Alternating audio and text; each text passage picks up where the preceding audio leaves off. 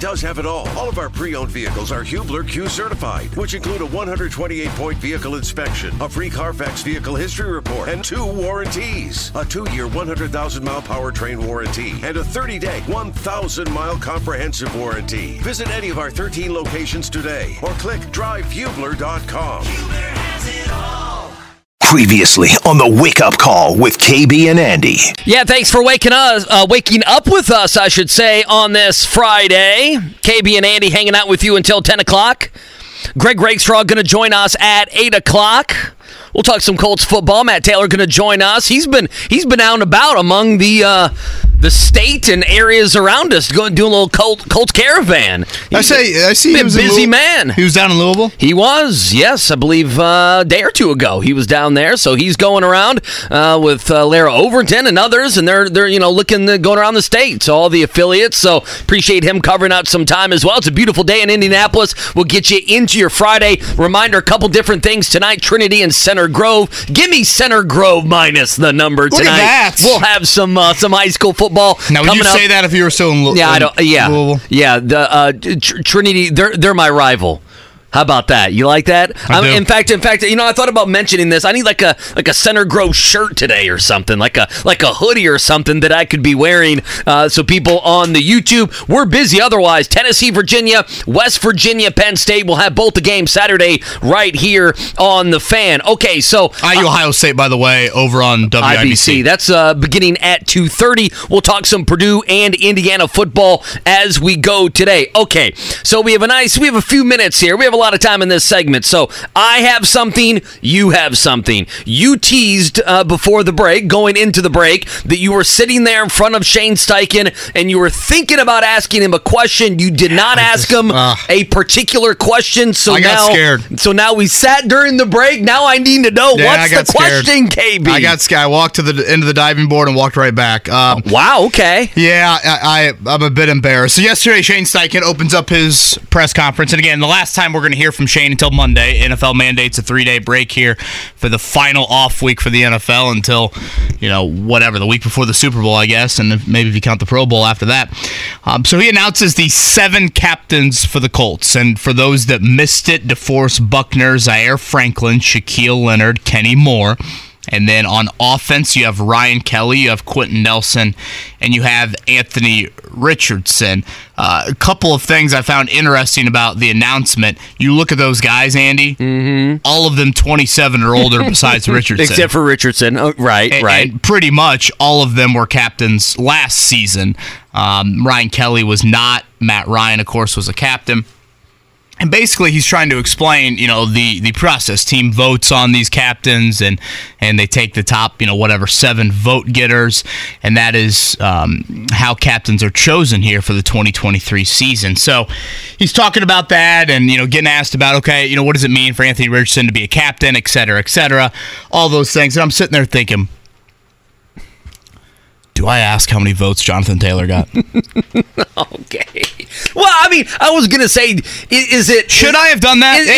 Am I a chicken for not doing that? Are the votes are secret, right? I know. He wasn't going to reveal the ballot to me. I know he wasn't going to... But do we believe the ballot? I'm not trying to go Trump an election here, but I'm saying, do we believe that the votes are the votes that, that Richardson got all the votes? I guess I do, but, come on. They kind of know who they want to be captain anyway, maybe? But, I am thinking to myself, of the guys that were captains last season, the only one that is still on the team and is not a captain is Taylor. Matt Ryan was a captain. Obviously, he is no longer here. So, yeah, I just sat there, and, boy, for about 2 or 3 minutes, I thought, is now the time to ask? Is now the time? And I just, cold feet, I got scared. I got scared, and I did not ask it. Yeah, so I apologize. That's not you, is it? I apologize. I know. I try to take pride in using my credential, try to be a voice of the fan, and I decided to hold off. Yeah, but see, I don't see you as a guy that holds off. Chris Ballard, I don't. You ask him about Kareem Hunt. Which was a valid question. He'll probably end up in Miami now. You ask him about that. What else? You ask him about if it's going to stunt the growth of Anthony Richardson by not having, a strong, offensive room, running back room. How would Shane Steichen have replied to that? Oh, I can tell you. Shane, was Jonathan Taylor close to becoming a captain? Here's how I would do it. you don't want it to be a yes or no. You could ask how many votes, but he would tell you we're not going to get into how many votes each guy got. I guess I could have said how close was Taylor to becoming a captain this season. Yeah, I guess I could have said Shane, the only captain from last year that's not a captain this year and still on the team is Jonathan. Was he close? I guess was he close would be yes or no question. You got a broken Mark. Gosh, he's broken up about it. I was broken Have another up. donut. I know. Kevin. I know. I had to move the donuts to the break room. Shotgun a PBR real quick. They were staring at me there. Well, I guess this is now the NFL trend, of Oprah. You're a captain. You're a captain. You're a captain. Yeah, I mean, 7 is a lot. There were 7's a lot. Mark, I did see your Bears. I think only had 4. I could have sworn, Andy, your Giants had more than 7. They had like 13. Well, I mean, what are we doing? they had double digits. 13 of 46? Well, when you have so many good players, you just can't choose. You let the players decide. There's a Fields, DJ Moore, Eddie Jackson, Tremaine Edmonds. 4 seems about right. 7 and 13 is... No, 4 sounds right, but I feel like you're in the minority here, Mark. I feel like your Bears are in the minority with just having 4 guys. Why do I just remember I have this vivid picture in my brain of Manning, Brackett, Vinatieri, walking out to midfield, and that's it. And that's how it was back in your day. Back in your day. I don't know. Can we just get Richardson, Buckner, and Luke Rhodes? I don't know. Zaire Franklin can be the special teams captain. I'm trying to look up because I do think the Giants had the most in the NFL. I thought they had double digits. No, I'm trying to find. Here it is. Daniel Jones, Saquon Barkley, Andrew Thomas, Darren Waller, Dexter Lawrence, Leonard Williams, Bobby Okereke, Adoree Jackson, Xavier McKinney, and Graham Gano. There you go. Good Lord. 10 guys. You might as well have Tiki Barber and Eli Manning walk out to midfield. Is Tom Coughlin going to be out there? Hey, those were the glory years. You guys shut up. Okay, you guys shut up. Those were the glory years. One thing to note, and I've got an updated Colts 53-man roster on our website, so continue to kind of keep your eyes peeled to that because teams continue to tinker with their roster. We saw the Colts sign a veteran defensive end, Jacob Martin, yesterday. They cut one of their offensive linemen. It's interesting to note right now to me, Andy, and it's probably one of, if not the biggest concern heading into week 1. You look at their backup O-lineman right now, 6, 7, 8, 9. Right now, your backup tackles specifically are 2 rookies drafted on the final day of the draft. And one guy in Ryan Hayes who wasn't even on the team, 48 hours ago. So that to me is still something that, what is confusing. I can disagree with Chris Ballard about his approach at wideout, but it's not confusing to me from the sense of Ballard is always explained that he just doesn't view that in the same light as how he views trenches and investing in O-line and D-line. So when I see the lack of offensive line experience behind those starters, just even a couple guys, this guy started 8 games, this guy started for a year, et cetera, that's where I'm thinking to myself, man, that goes against your belief. And that's why I'm confused, because that is what he believes in. So again, the O-line depth, certainly something to keep an eye on. They did sign a corner yesterday to their practice squad who actually played a ton for Atlanta last year, started I think 8 or 9 games, which if you're in that cornerback room for the Colts and you've started 8 or 9 games, you're automatically one of the most experienced guys. So just a couple roster notes, and again, that'll be something that will continue to have some tinkering until we get to week 1. Whenever a coach, a GM has a core principle, a core value in the team, the construct of the team or how the team plays doesn't match up to that, that's when you become confused. Like if Billy Napier was this tough coach, right, and his team was known for discipline, and then they go out and they did what they did last night, you would say, well, wait a minute, the core principle for Billy Napier is that. Can I get this off my chest real quick? We teased it. Can I get this off my chest? Well, I want your opinion on it, okay? I want your savvy sports. You can put your journalism hat on, KB. You can do whatever you want here. You can put your sports radio host hat on. So I'm consuming, in my algorithm now, is even more and more, obviously, Indianapolis Colts stuff, okay? The Twitter X, they listen in, they know what I'm looking at, they know what I'm not looking at, and everything else. So, a couple things came out yesterday. Number one, And I don't know if you saw this, Josina Anderson, and this is not surprising. I asked Stephen Holder about this a couple days ago. Josina Anderson put out yesterday that she was told the Dolphins and the Packers were both willing to give Jonathan Taylor a contract that placed him among the highest running backs in the NFL. I read that as not the highest paid in the NFL, but one of them. What does it mean to be among? Does it mean you're third? Does it mean you're fifth? Does it mean you're second? We shall find out. Barry Jackson of the Herald, the Miami Herald, I believe, tweeted out after that the trade compensation was the issue with Taylor. The Colts wanted a package of good players and high picks. Colts now he's bringing up the Portland Trailblazers. The Colts, with Damian Lillard. Sure. Colts and the Blazers remain wildly unrealistic and misguided about how to resolve situations with disgruntled players. I feel like, and I might be wrong here. Listen, I'm going to be clear. I understand that, I've been on this show for a couple weeks, okay? I understand you guys have been living with the Colts. You guys have been living perhaps with, you could say, the dysfunction, the drama, however you want to put it. And I understand that, and I am sensitive. I'm trying to be sympathetic towards all of that. You also just saw, let me break this down, KB. The Miami, and then I looked at some more Miami people. The Miami media is throwing a fit that the Colts did not trade them Jonathan Taylor. And while all this was going on with Taylor, Myles Gaskin, who is a fine rotational running back, he's off the team. He goes to the Minnesota Vikings. You then have Jeff Wilson Jr., who is often injured, and he was often injured with San Francisco for a number of years, and now he goes to Miami last year, and he continues to have the injury bug. They think he's going to miss 5-6 weeks. That's what they're talking about already in Miami. And so, obviously, those guys, and Jeff Wilson Jr. would be one of those, they're not going to move those guys, right? And if you're the Colts, why would you want Jeff Wilson Jr.? He's an often injured player, and Mostert probably fits that mold as well. We also know the Miami Dolphins for 2024, and KB, you have been consistent. If you get picks for Taylor, when do you want them? You want him in 24, right? Yeah. Mm-hmm. You don't want to wait to 25. You don't wait to 2026. Anthony Richardson, in theory, this roster, in theory, needs help. And so the Dolphins don't have, a third round? They don't have a third rounder? And they third and fourth, and they don't have a fourth rounder. So they don't have a third rounder.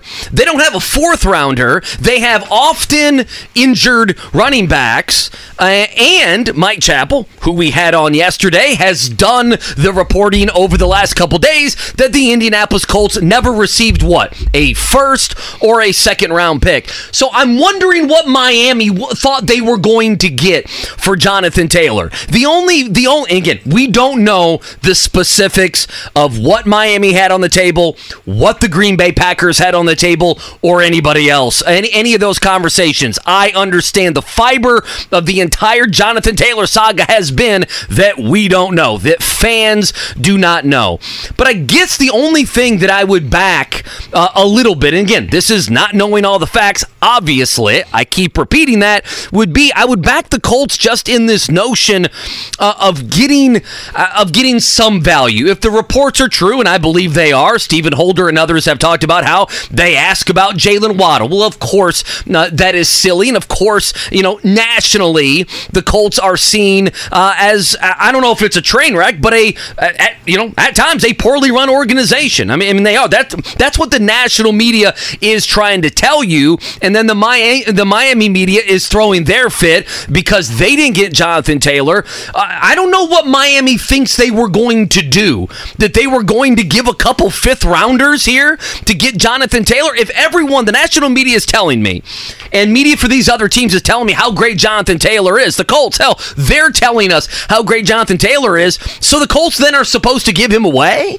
And listen, if they were offered 3 threes, we talked about that a couple days ago. That you would run and sign that deal, and you would make the deal, and you would rid yourself of JT, and you would begin the rebuilding process. But I I don't know here. I'm struggling with this because, yes, I understand the drama. Yes, I understand you want to get compensation. I also understand while you want compensation, you may just want to move on from what is going on here, but you still got to get something.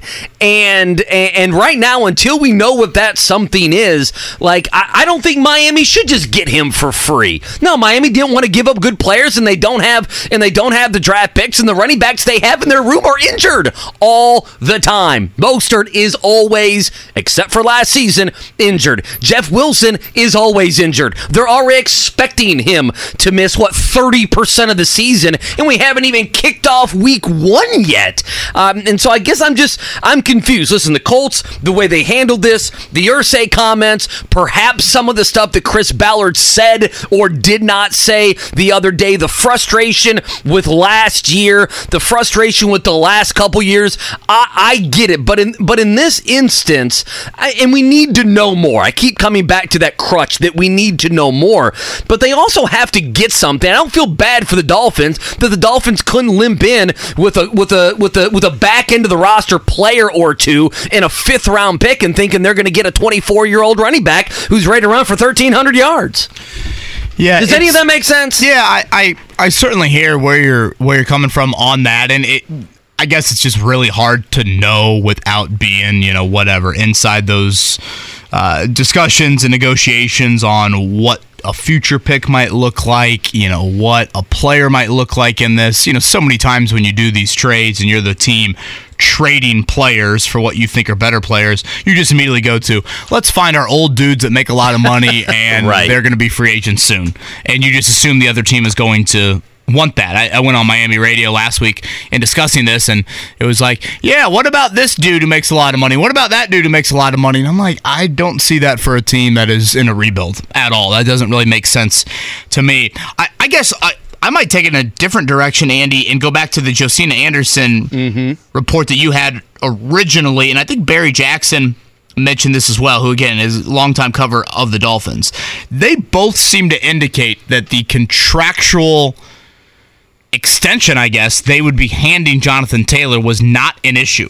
Like, that was, the Taylor camp was good with that.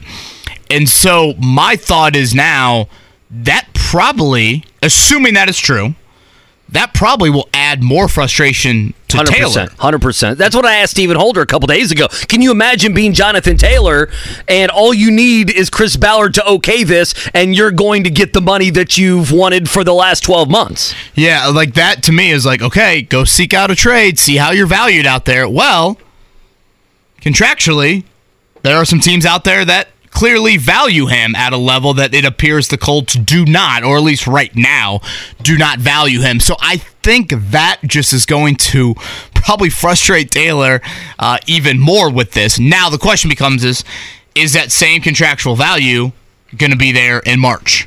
Because when you hit 2024 and you get to free agency, obviously the Colts have the franchise tag that they could use, and they haven't used since Pat McAfee a decade ago.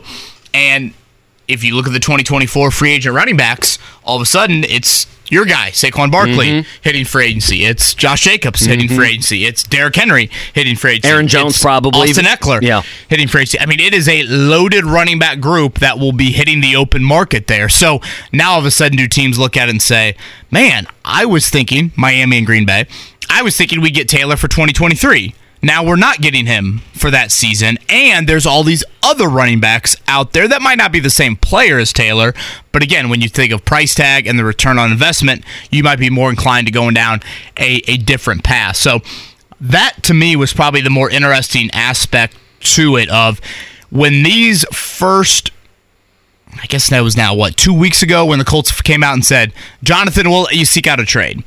I think the common thought was, the hardest thing would be him finding the contractual satisfaction that he wants versus the compensation trade-wise. Now, when you put those together, obviously you got to appease both parties, Taylor and the Colts, and clearly the Colts didn't feel like they got enough. But if Taylor's camp feels like there was enough there contractually, I would assume that just means he's even more dug in.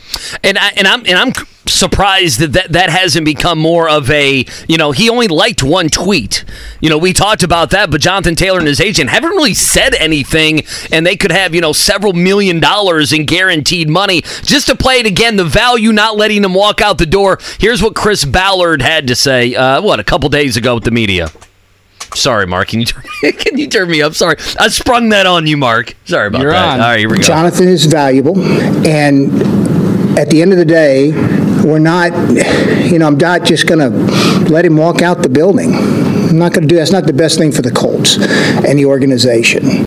Obviously, I wonder where he was. McCaffrey's 1, Kamara 2, Henry 3, Chubb. You've used him and his contract as a jumping off point. And there's a big drop from the first 2 to the third, right? Yes. Yeah, there is. Kamara and McCaffrey are like 15 and 16, and Henry's like 12 and a half. Yeah, basically. Yeah, basically. So, just looking at the highest paid running backs in the NFL. Do you think Taylor's trade value now just decreases from here on out? That's what Jake and them talked about yesterday was, when you put out there, hey, he's still telling us he's injured, how does that hurt his trade value? Obviously the Dolphins and Packers, they were fine to pay him. Like what Josina Anderson's report tells me is that the money demand from Jonathan Taylor is not ludicrous.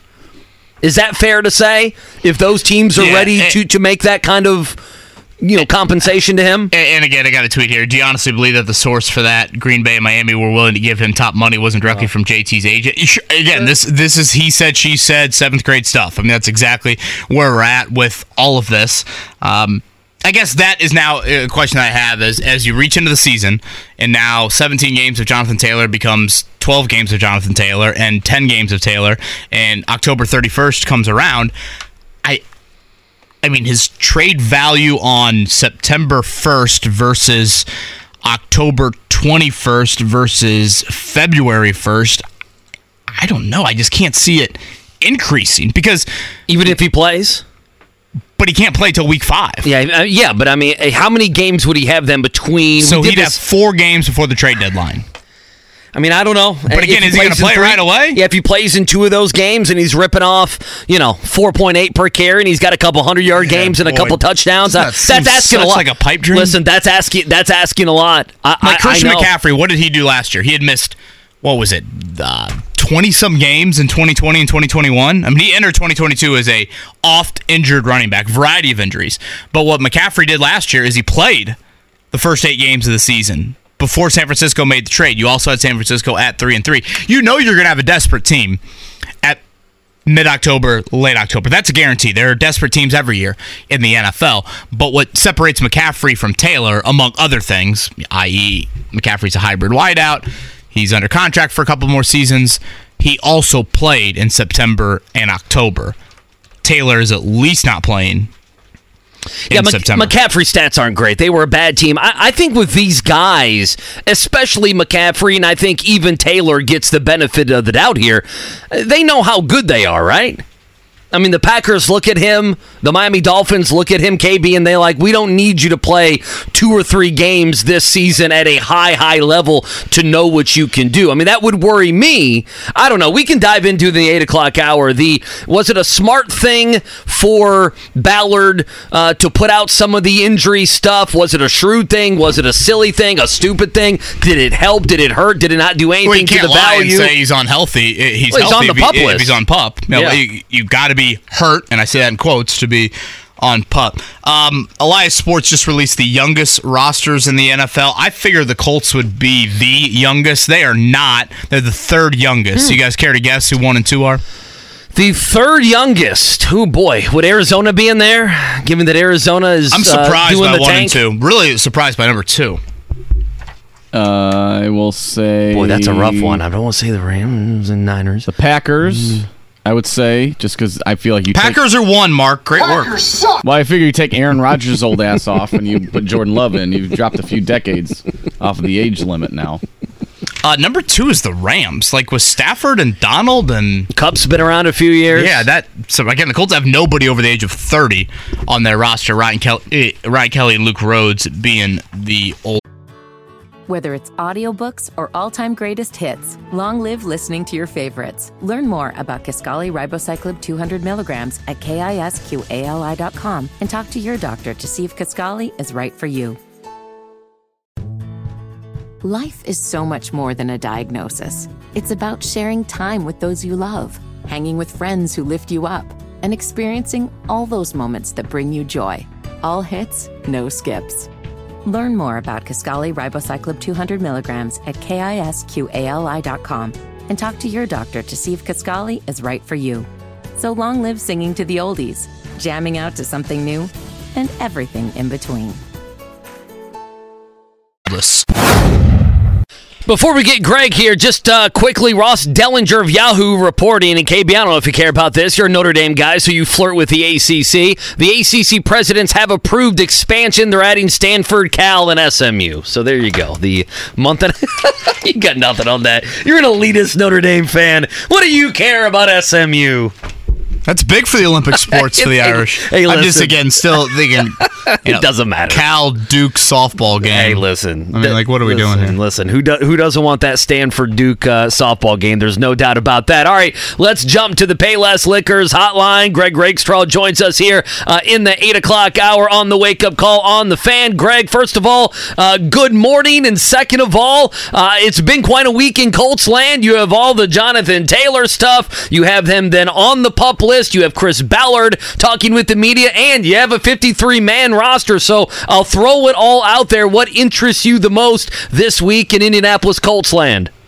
You know, what I'm looking forward to the most is not having to talk about Jonathan Taylor this weekend. Not that I'm upset you brought it up, because obviously you have to talk about that first and foremost when talking about the Indianapolis Colts right now. But it's funny, those of us that cover the team year in, year out, and I'm sure Kevin will be nodding his head momentarily to this, we all kind of look at Labor Day weekend. We love our jobs. It's kind of our last chance to not have everything centered around the Colts. And I realize that we have long since passed the ad nauseum part of this Jonathan Taylor story. I appreciated Chris Ballard's remarks. You could tell that the affection he has for Jonathan is heartfelt as a football player. But I think this comes down to a business decision for the Colts, and they are going to do their best to try to ride this out, and hopefully you'll see Jonathan Taylor on the field at some point for this football team. And if that is the case, then perhaps down the road this relationship is repairable. We simply do not know. Rate position group you're most confident in and least confident in entering the season. If I could really narrow it down, I'm most confident in the defensive tackles. You know, we all kind of look defensively at, front line, linebackers, secondary, and I would probably put the linebackers right behind those guys. But for all of the question marks we have about this Colts roster, guys like Grover Stewart and DeForest Buckner, knock on wood, tend to stay healthy, and those two are as good as any defensive tackle combo in the league. So those guys, and then the linebacker position, even if we really don't know what the top end for Shaquille Leonard is, the fact that he has been out in practice as often as he can and was taking every rep until he had to go through the concussion protocol for the last 2 weeks. But again, you and I saw him out there for the limited portion of practice we were able to see yesterday. I feel good about the linebacker position for this football team as well. There's obviously question marks across the board. You start with quarterback when you're going to play a fourth overall draft pick, and the corner position is just so young. And again, for corner, let's see. Those guys have not played better than we expected them to in the preseason. That's the preseason. Let's see if in any way, shape, form, or fashion that translates to the regular season next Sunday. Again, Greg Rakestraw is with us here. Obviously, ISC will get to high school football coming up in just a second. You will hear him a week from Sunday. Post-game show duties for the Colts. Rake, I feel like such an underrated storyline that I guess understandably we haven't talked about is the Colts right now have a player at left tackle in Bernard Ryman and defensive end in Kwity Paye that they could do wonders for this franchise if they said, you don't need to worry about these spots moving forward. I feel like those storylines, right, outside of Richardson, outside of Taylor, outside of Pittman, Leonard, you could make, 5 or 6 head above them, but I feel like those deserve a little bit more attention because you think about the future of this team. If you can say Ryman's left tackle and or Pay his defensive end, that helps you out in future drafts so much. Absolutely, and I maybe have a little more confidence in Bernhard Raimann at this point. And I would agree. I want to state it's not that Kwity Paye has been bad. I think he's been average, and he kind of got nicked up a couple of different times last year. And so Paye has been solid. He just hasn't flashed long enough. And again, we have now seen 2 years of Kwity compared to really 2/3 of a season of Bernhard Raimann. Again, if for those of you that geek out about this stuff, some do, some don't. But if you look kind of the Pro Football Focus numbers, Raimann was pretty good, by the back end of last year. And the fact that when he was on the field, we didn't really notice him during the course of the preseason, that is the ultimate thing. So you're absolutely right. This team has been desperate for pass rush since the peak of Robert Mathis ended, say, in 2014, 2015. Clearly, this team has missed Anthony Costanzo greatly at left tackle, which is not a surprise. He held down the fort for 10 years. I think there's a lot of Costanzo in Raimann, so you're absolutely right. I probably have a little more confidence in Raimann at this point than I do Paye. I just want to see Paye produce a little bit more. He's been solid. As a first-round pick, I want to see him do a little bit more. Greg Rakestraw with us here on the Payless Liquors hotline. This might be something that might be better to ask you next Friday, but it's something we'll talk about after Labor Day and leading up to Game 1 and obviously all season. It's such a generic question, Greg, but how do you think Anthony Richardson does? How do you think he looks on that first Sunday? I honestly think he's going to do very well, and let me explain. Yes, teams will have studied him through the draft. Yes, teams will have seen him through 2 preseason games. I do think that the rookie quarterback has a bit of an advantage early because teams aren't sure how to scout against him. And let me give you the example. It wasn't a rookie, but let's look at Sam Ehlinger's first 2 starts last year. Wasn't anything spectacular. He was really solid against the Washington Commanders, a game the Colts probably should have won at the end of October. You get to week number 2, and obviously playing a Bill Belichick coach team is a completely different argument, but they completely swarmed him and embarrassed him to the point that the Colts made a coaching change the next day. I do think there's a couple of week process for teams to kind of get a little more film and get a little understanding as to how to game plan. The thing that I kept looking at about Anthony Richardson, Andy, the entire preseason, because I thought the job was going to be his, unless he proved that it shouldn't be. And nothing looked overwhelming to him at any point in time. Does he sometimes take a little extra time to make where the read is? Yes. Are there accuracy issues in terms of occasionally throwing behind a receiver or overthrowing a receiver? Yes. And those are things he has to work on. Those are things he has to improve on. But the thing that I have said numerous times about Anthony is that it's this such unique conundrum package combination of circumstances for him. If you have the mixture of the athleticism and the intangibles, usually you are not worried. And I think he's got both of those. I know he's got the athleticism. Everybody can see that. The intangibles, I've not heard a bad word spoken about the kid just yet, and he seems to say and do all the right things. So if you got those things, I think you're going to be fine. The reason we don't know is he just doesn't have that much experience. How do you get the experience? You go out and play. So, again, I think at the start, I think you're going to see some really good things. I think as teams kind of devise more of a game plan against him, maybe you'll see a little bit of a dip at some point in time in the season. But I honestly think out of the gate, I think he can be pretty good next Sunday. I really do.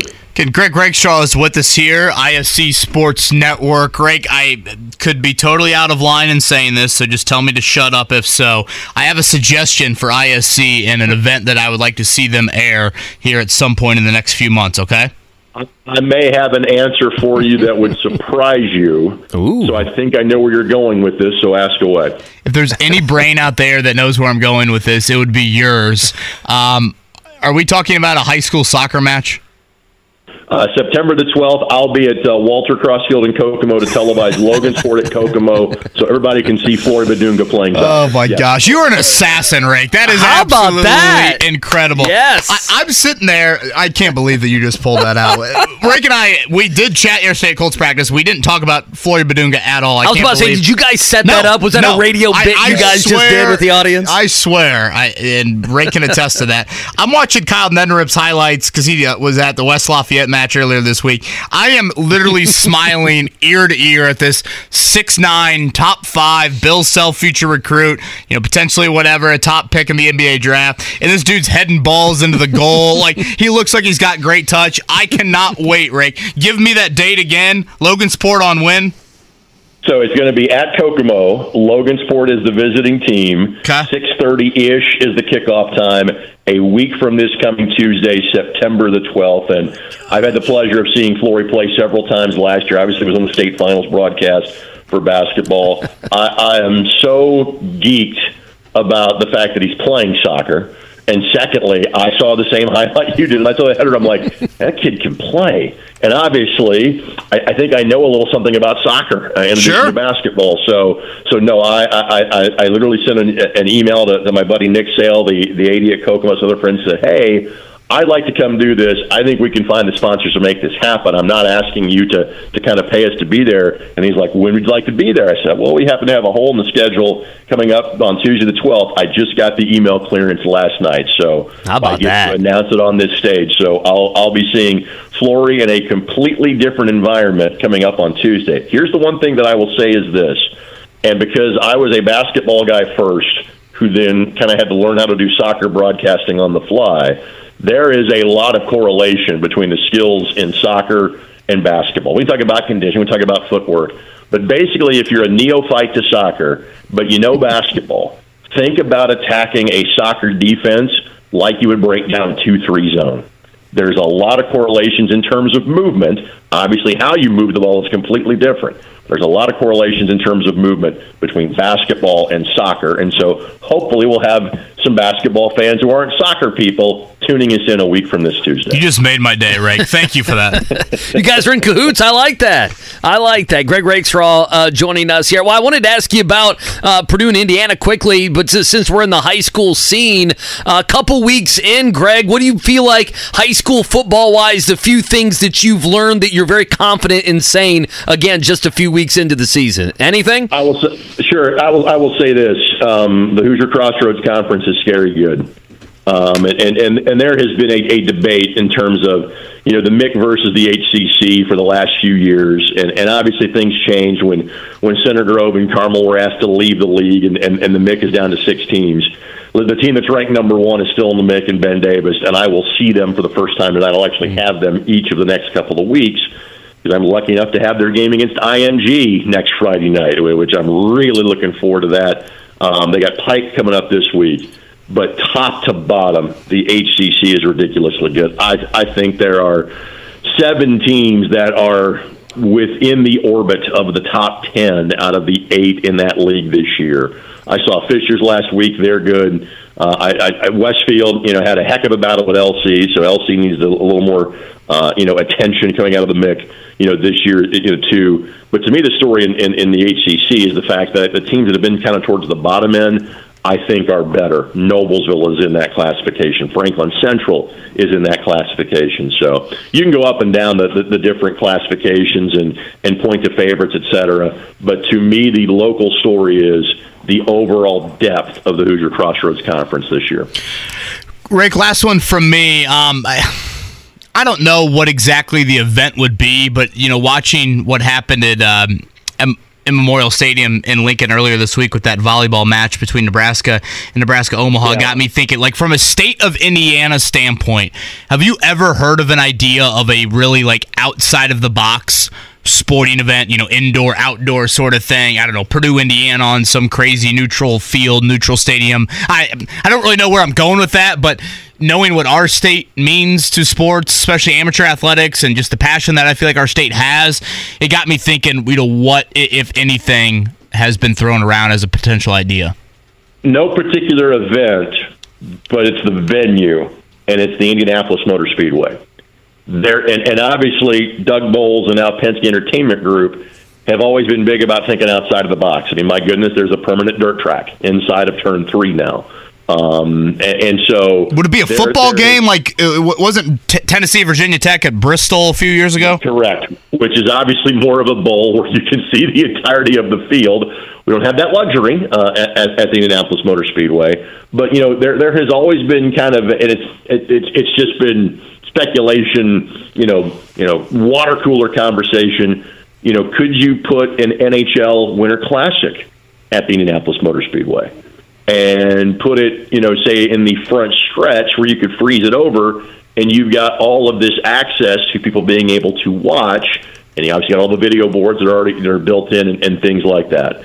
So much like you, I see this on Wednesday night or Tuesday night, whatever night it was that Nebraska played Omaha, and I kept going, okay, what could we do that would generate that level of interest? And so clearly now the obvious answer would be to watch Flory Badunga play soccer or basketball at the Indianapolis Motor Speedway. That clearly needs to be the answer to this question. You just solved all of our world problems right there, Rick. I have heard, I don't know if you've heard this as well, and it's my golf brain coming out, but Penske Entertainment and Company, they are trying to make a hard pursuit for the President's Cup over at the Brickyard Crossing Golf Course. Have you heard of that? No, I have not, but I think that's wonderful.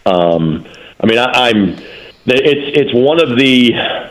This is a great slow day mid-July kind of topic. Yeah, Lord knows I've done this before in substitute teaching in radio over the years. But if you look at, we're so spoiled here because of the teams, our passion for high school and college sports, the major events that come here on a regular basis. It's ridiculous that the sports riches that we have being in central Indiana. But if you look at like the few kind of holes, so to speak, it would be not having a regularly scheduled LPGA Champion Tour event. We went from 1991's PGA Championship to the 2012 BMW Championship without having a PGA Tour event in the state of Indiana. And during that time, you'd have an LPGA event of the old Senior Tour, whatever the case may be. And so a Ryder Cup or a President's Cup would be the perfect thing to do it.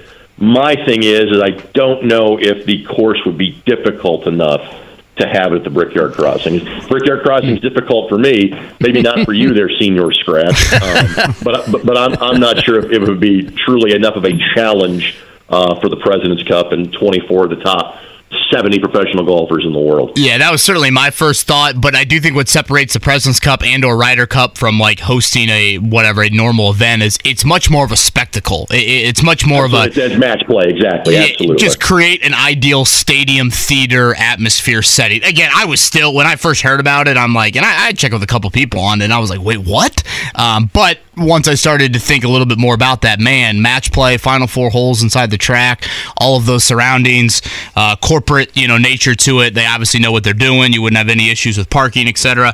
It started to make a little bit more sense to me. All right, I've got it on the calendar, Tuesday, September 12th, Rake. I am thrilled. Thank you for that. You're welcome to come be a part of the broadcast. You're going to be our sideline reporter that night, KB, and put you down on the pitch. Rick, I know nothing about soccer, but it's a sleepy Tuesday night, man. Yeah. Come on, Monday Night Football. It's over. It's Tuesday. It's the new week in the NFL. Day from going to the complex. I'm sure your wife would love to see you. Figure out something else to do and not be home that night. Heading up to Logansport, getting a hot dog and popcorn from the concession stand, and doing a little sideline action. I cannot wait. Listen, I know the neighborhood you live in. We're going to Kokomo, not Logansport. It's only 45 minutes. You got it. Rake, as always, I love our conversations. Thank you. See you, fellas. Life is so much more than a diagnosis. It's about sharing time with those you love, hanging with friends who lift you up, and experiencing all those moments that bring you joy. All hits, no skips. Learn more about Kisqali Ribociclib 200 milligrams at KISQALI.com and talk to your doctor to see if Kisqali is right for you. So long live singing to the oldies, jamming out to something new, and everything in between. Life is so much more than a diagnosis. It's about sharing time with those you love, hanging with friends who lift you up, and experiencing all those moments that bring you joy. All hits, no skips. Learn more about Kisqali Ribociclib 200 milligrams at KISQALI.com and talk to your doctor to see if Kisqali is right for you. So long live singing to the oldies, jamming out to something new, and everything in between. All right, 9 o'clock hour, wake-up call. KB and Andy hanging out with you. We have one more hour to go. Labor Day weekend coming up. And as always, broadcasting live from the DriveHubler.com studios. KB is decked out in his Notre Dame gear. He's looking good today. Cannot wait for a long weekend of college football. And then, obviously, the Colts next Sunday in action against Jacksonville. Let's get Matt Taylor, the voice of the Colts, in here on the Payless Liquors hotline. Matt, good morning. That's number one. And number two, I know you've been caravanning all over the state. How has that went? And what does Matt Taylor do before the long haul of an NFL season? It was good. It was good. Yeah, I went to a couple of different markets around the state. Went down to your old joint down to Louisville and stopped in, talked to those guys. Was on the Bobby V show. Oh, yeah. Great guy.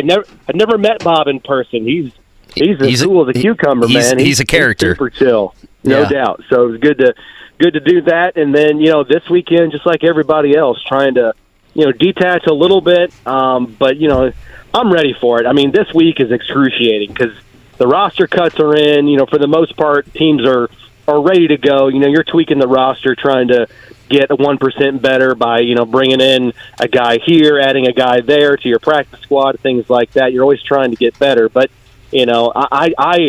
I kind of miss the old days when you play 4 preseason games. Believe it or not, I know that sounds crazy, but you play 4 preseason games. You set the roster on Saturday of Labor Day weekend. Monday, you've got that first practice, and you go. I'm not a big fan of this week off, but I will enjoy the weekend. You're crazy if you want those roster cuts on Saturday. What are you saying? Come on now. KB's face changed. Matt, his face, he had bitter beer face there. Matt. I know, but it happened over the weekend, though. I mean, I know it sucked for all the beat writers because, you're trying to enjoy the lake weekend and you're watching some college football, trying to drink some beer, but you're also pounding away at the laptop. But it's Saturday for me as a broadcast guy. There's no programming. There's no content. You set the roster, you get it on Monday, and you go. You know what I mean? So it is what it is. I'm not sure if I've disagreed with you more about something. You're trying to listen to Don Fisher broadcast the opener here, and you're worried about if Khalid Kareem's going to make the team or not. Matt Taylor, voice of the Colts, he's with us here, Payless Liquors hotline. Matt, I think we all agree Michael Pittman will have the most catches for the Colts this season. Who would you pencil in as number 2 on that list? I mean, are we sure about that? I mean, Josh Downs is pretty good. Ooh, you got Downs over Pittman. Ooh. I just don't know. I mean, I know Pittman had those 99 catches last season, but I'm just saying Downs and Anthony Richardson, they seem to have found some really good synergy. Not that Pittman and Richardson have not, but I mean they're the same age or same draft class, I should say. They're roommates. That story that goes back to the spring. They're in the parking lot hanging out, throwing the football. I don't know. I just think there's something kind of special brewing between those two young guys, maybe in the same vein as like T.Y. Hilton and Andrew Luck. But, we'll see. But I think Josh Downs is going to be pretty darn good. Let's just put it that way. Yeah, and I would agree in going with Downs over Pierce. Like, I think that is I would side with you on that. It's interesting. I went back and looked at T.Y. Hilton's rookie year. And again, Reggie Wayne obviously caught over 100 balls. T.Y. Hilton only had 50 catches. And when you think about it, I think T.Y. missed a game as a rookie, so it's not like he was out for a long period of time. But I mean, when you divide 16 by 50, 50 by 16, I mean that's 3 catches a game. Like when you say that out loud, it doesn't sound like much at all. So if you were going to tell me Josh Downs is going to catch, 65, 70 balls, it really doesn't sound like that much when you break it down to the per game basis. But when you compare him to past Colt rookie wideouts, that is a ton. No, absolutely. And, you look at Pierce last year. I know it's kind of apples and oranges because they played different positions. One guy's an outside big body receiver. The other guy's a slot. But I think, again, you look at Pierce's numbers last year, what he had just a little bit over 500 yards receiving. And I think Downs is capable. I think he has a potential to even surpass that. And that's kind of a rarity. I mean, that's a really good season for a rookie wide receiver. And I think Downs is capable of surpassing that. But I think more than anything else, when you look at Downs and what he adds to this offense, and quite frankly, what he needs to bring to the offense, Kevin, is yards after the catch. I mean, like we said, Pittman is going to be your possession guy. Now that I think about it, he probably will lead the Colts in receptions just because of how good he is, and he's a big body guy. He can box some people out and get those tough catches. Get those third downs, those red zone receptions. Pierce is your big play. Stretch the field, those go balls, those go routes. But they need somebody in the slot, and they haven't had this in a long time. Somebody that can get you an explosive play without it being a home run ball down the field, right? Turn a 7 and 8 yard catch into a 15-yard first down and help this offense be more efficient. Because last year, what was it? The number was like 9.7, yards per catch last season as a team collectively from their wide receivers, which was the lowest number in the history of the franchise. So they need more yak and explosive plays, across the board, no matter how you get them, whether you get them from Pittman, again, as a, kind of that basketball analogy where he goes up and high points the ball. Same thing with Alec Pierce, kind of streaking down the sideline, or if it's downs, again, with yards after the catch with his speed and what he can do with his legs. They just need, more complementary pieces within this offense, and I think they're going to get it. I think they have it right now. Same thing with Isaiah McKenzie. Anthony Richardson, can throw every pass. Obviously, the arm strength is just off the charts. So I think they have, on paper, the necessary pieces to do that. But I think Downs is in for a really, really big year, and they need him to be a big yak guy, yards after the catch, this upcoming season. I just happen to think Downs, those quick hitters, we saw that in a couple preseason games. Those are going to be all his. I'm totally with you. Matt Taylor with us here on the Fan, on the Payless Liquors hotline. Running back, we don't know Zach Moss with that arm injury, how he will be trending towards week 1. That brings up, obviously, Evan Hall. It brings up Deion Jackson. How do you think the Colts will do that on Sunday? What do you think they'll look like at running back? Any way to know? Well, I think it's going to be running back by committee, and that's really not, that's really not foreign in the NFL. Most teams are like that. I mean, most teams don't have, a Saquon Barkley or a Josh Jacobs or a Jonathan Taylor. So, the Colts are going to have to use that approach. And yeah, I mean, you're right. Zach Moss is the biggest question mark within that group from a health standpoint. He broke that arm, maybe the third or fourth day of training camp. He was looking good. But then obviously it's all right. Is he going to get back? Is 5-6 weeks, is that enough time to get back for the regular season? And then with that, you're talking about time on task on the field. Just in terms of comfort and timing. The RPO game is going to be a huge part of this offense, and RPO is all about time. It's all about feel and just having that synergy in the backfield with the quarterback like Anthony Richardson. When you're off the field for that long. I mean, obviously he can do other things, but, you're talking about conditioning and just being in football shape. So, that's something that the Colts are going to have to deal with when evaluating Zach Moss coming off of that injury. But the good news is he's not on IR to start the season. Right. So I think he should be able to contribute in some way. But, Deion Jackson is a guy that, he's never been a 3-down back. Evan Hall, I think, is going to be a good pass-catching back. There's no doubt about that. I think he is deceptively good. I know he kind of whiffed on that one play last week in Philadelphia, late in the second quarter when Richardson had to make something happen on his own and throw off platform. But he did miss a big block in pass protection. But I think that's only one instance. I think for the most part, he's pretty good in the passing game, being able to pick up blitzers and being able to help protect Anthony Richardson. So, it kind of is what it is without Jonathan Taylor and Zach Moss's situation. But, the Colts are now in a boat that a lot of teams find themselves in and having to kind of platoon and rotate some of their backs in the running game. Now or never for the Reds, Matt? Ooh. It's got to be now, man. I mean, it seems like every series they play. I mean, this is it, right? 4 games with the Cubs. I mean, this is it. But, I mean, I would have said that against the Diamondbacks. I would have said that. Well, KB did. KB did say that against the Arizona Diamondbacks. I really mean it now.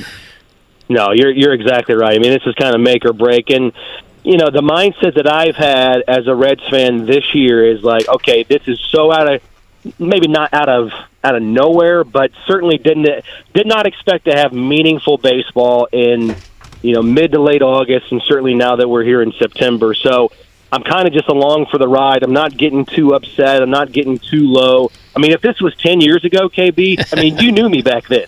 You knew me back then, like in the 2012 Reds, the 2013 Reds. I mean, I'd be dog cussing them down in my living room. I mean, I'd be throwing remotes on the street. Pray for Sam. This is a great new chapter of Matt Taylor's Reds fandom, where everything's more even-keeled, more logical, and just kind of understanding the process of small market baseball and just enjoying the ride, right?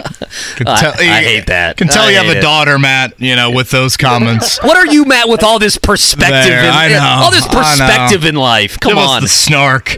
I think the kids have really kind of mellowed me out. Say, all right, what's important in life? Do they really want to see this from their dad? Come on, man. Preach. Matt Taylor, voice of the Colts, with us here on the Payless Liquors Hotline. If you had to narrow down, let's get to January 15th, and we're talking about an Anthony Richardson season. And if you wanted to narrow it down to one aspect of where you really want to see growth, just one, what would it be? Well, I think a couple. So I kind of like all, and I think they're all kind of related. I think it's timing, accuracy, and touch. And I know those are three things, but I think they're all kind of one because we saw it last Thursday. There's a handful of times where he's still kind of throwing that Aroldis Chapman fastball when a little bit more touch or a little bit more arc or finesse or just better ball placement, if you will, better feel for what needs to how much velocity I need to place on this football right now. I mean, we saw that to the throw to Josh Downs. I mean, he still should have caught the football, but I think better feel for the game right there. And I know it's hard. He's jacked up. He's really fired up to play in the first half of a preseason game, kind of that dress rehearsal going into the regular season. I think that just comes with time. I think that comes with just more experience.